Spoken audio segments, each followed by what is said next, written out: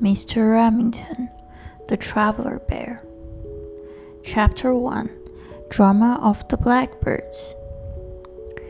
Everyone has a sense of adventure, though most wouldn't act upon it, and this is particularly true for bears alike. Us bears don't like to travel.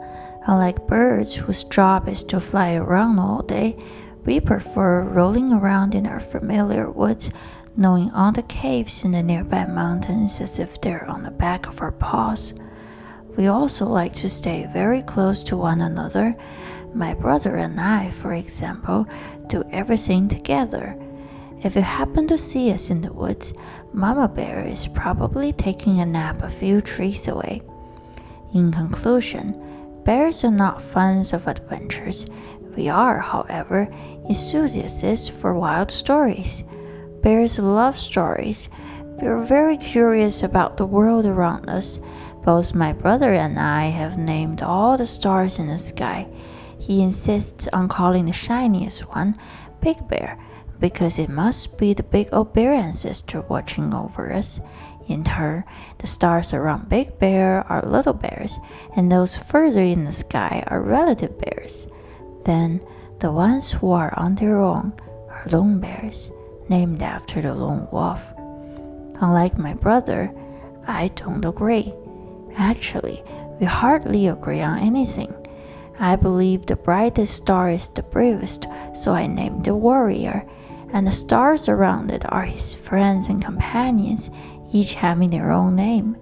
The tiny one with 3 stars around it is Macy and her baby star, and the slightly yellow one is Reed. I always think the ones hanging there on their own are outcasts and tricksters, and I never want to be like them. So often, I find myself gazing at them, trying to come up with stories behind their lonesomeness. Their willingness to venture beyond the crowds stirs something deep inside me. Were they scared when stepping outside the familiar? Were they forced out?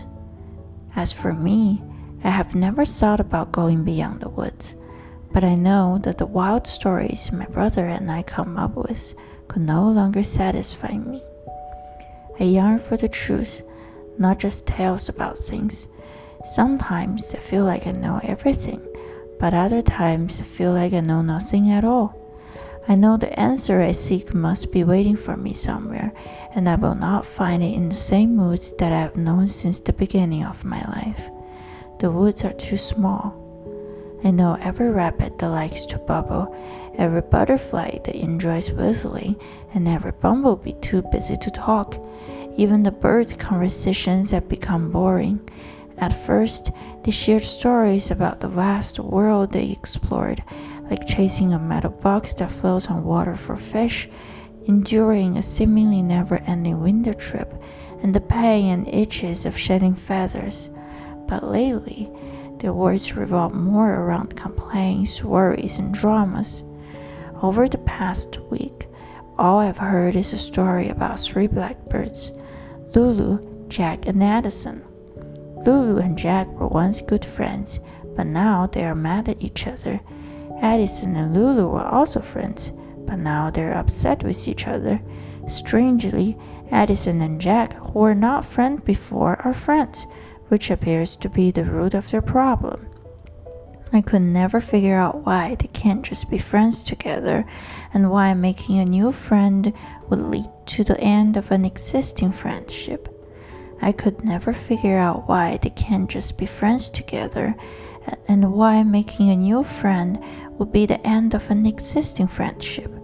But these 3 birds argue from day in to night out over worms, which branch to stand on and whose tree to spend the morning in, and everyone wants to know what happens to them next, even Mama and Auntie. Blackbirds are very dramatic creatures.